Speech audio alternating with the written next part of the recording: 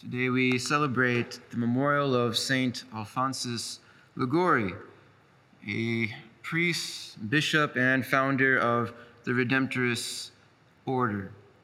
And Saint Alphonsus grew up the son of a high-ranking Navy officer in Italy, and he grew up doing things that, his noble family would have raised him in, things such as horseback riding and fencing, and he, grew up enjoying cards, gambling, things that the church wouldn't have exactly approved. And because he wasn't able to follow in his father's footsteps in the military because of his health conditions, such like asthma or poor eyesight, he became a lawyer, only at the age of 16. He received his doctorate in canon and civil law at the age of 16, and for the next 8 years, he never lost a case. He was known for being a top-of-the-line lawyer, even despite his young age. But 8 years after being a lawyer, he finally lost a case due to a little oversight, and it kind of crushed his world. And he realized, though, the vanity of trying to seek such honor and even fame. And he began to even realize sometimes just the corruption in the legal justice system. And so he left the field of law and was searching around.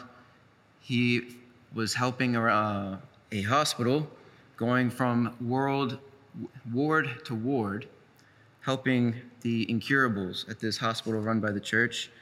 And while there, he heard this voice saying, "Leave the world behind and serve me." And a little startled, he kind of ignored it. But again, he visits another room, and again he heard that voice, "Leave the world behind and serve me." And he realized, all right, Lord, I've pushed you off long enough.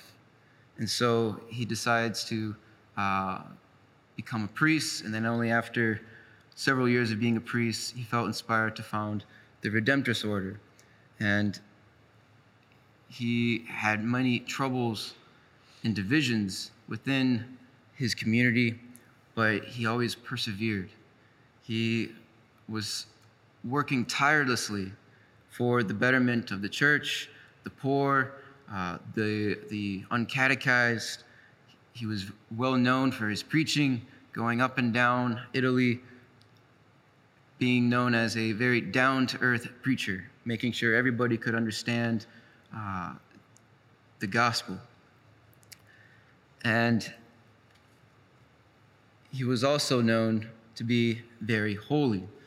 There was one time when he was preaching around Christmas time. How many people are there that aren't really practicing their faith but are just there because it's Christmas?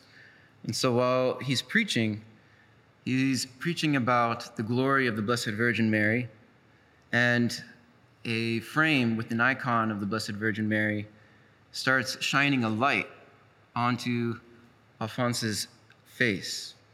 And everyone kind of notices, including himself, and he just kind of turns to the picture of Mary, this beam of light radiating from it onto him, and he says, "My lady, are you trying to play with me?" And all of a sudden, the image came to life, and he went into ecstasy and started levitating. And so it was said many conversions were made that day. Many people that were not practicing their faith well or even skeptical, they converted and had a renewal of their faith because of that miracle.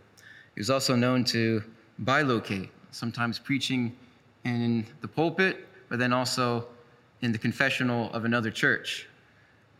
Or even one time, a lady had come to their house, the Redemptorist house, to ask for some alms, And the brother didn't feel comfortable giving away the money without the permission of St. Alphonsus, so he sent her away empty-handed.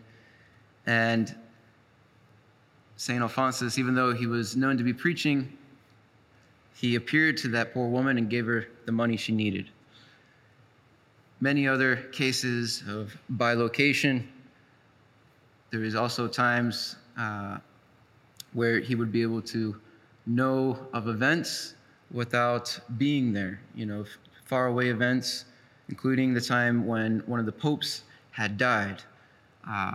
People didn't know this, but all they noticed was St. Alphonsus, after Mass one morning, just sat down in a chair and then wasn't doing anything. Didn't really show any sign of life other than just kind of staring off or having his eyes closed. And they continued for almost 2 days, and when he finally came to, and the people, were checking on him,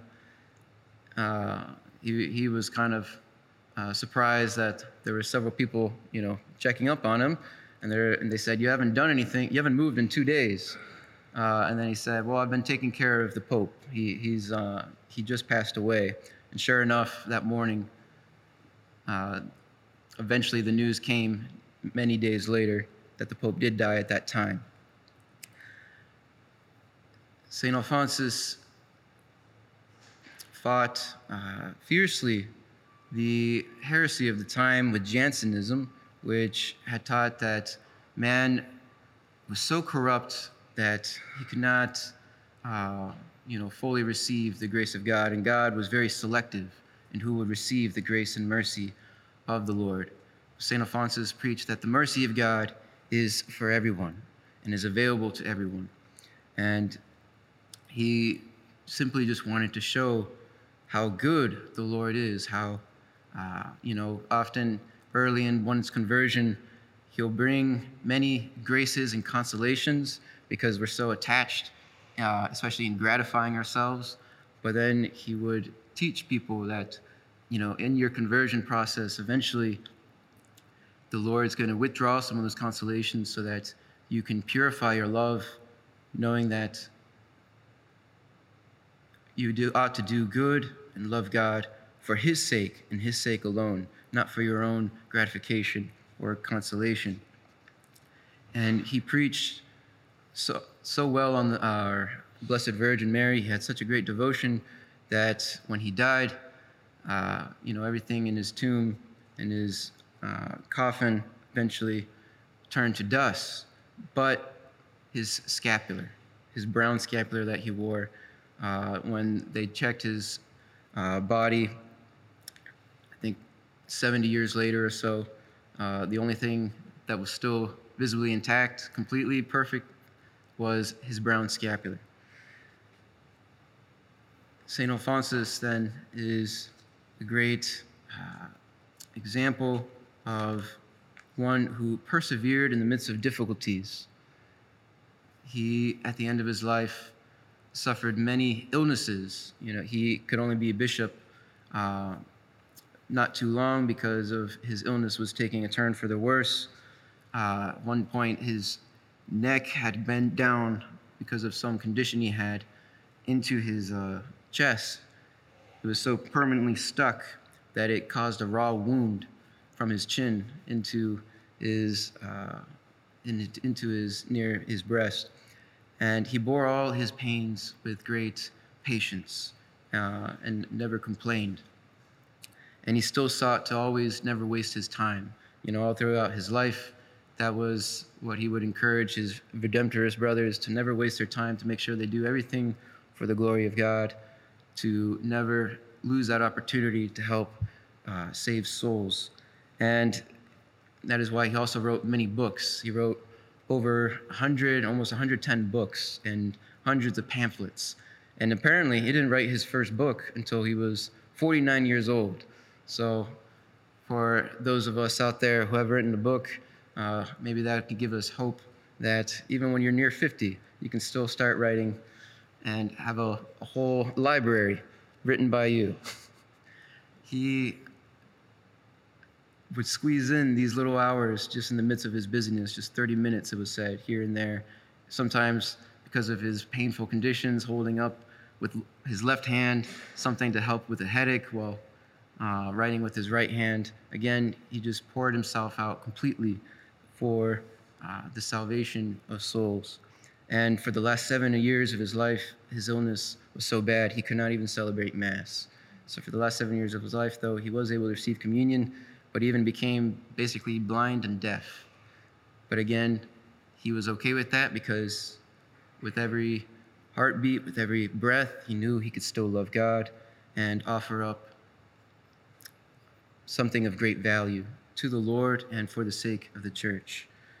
He's not only a saint, but also a doctor of the church, doctor of moral theology.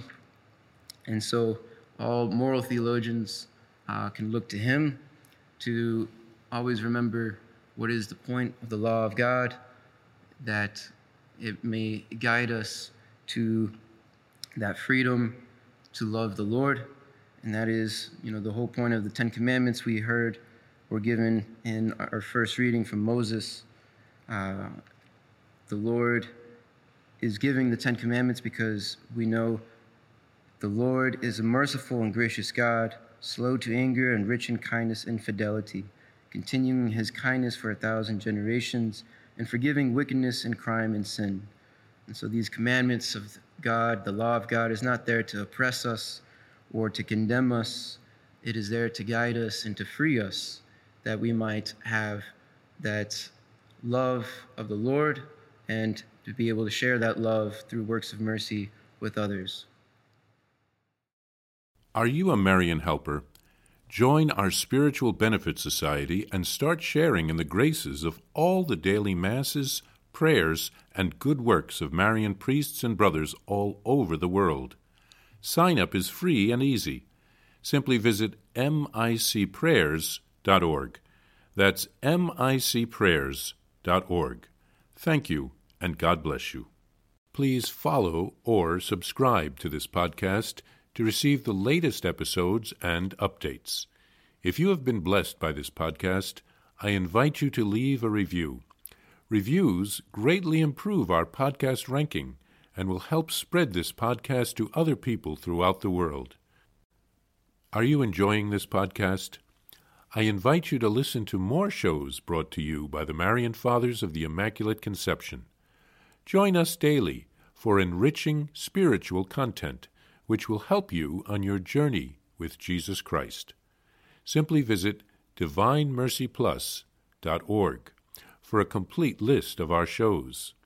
That's DivineMercyPlus.org. Are you a Marian helper? Join our Spiritual Benefit Society and start sharing in the graces of all the daily masses, prayers, and good works of Marian priests and brothers all over the world. Sign up is free and easy. Simply visit micprayers.org. That's micprayers.org. Thank you, and God bless you.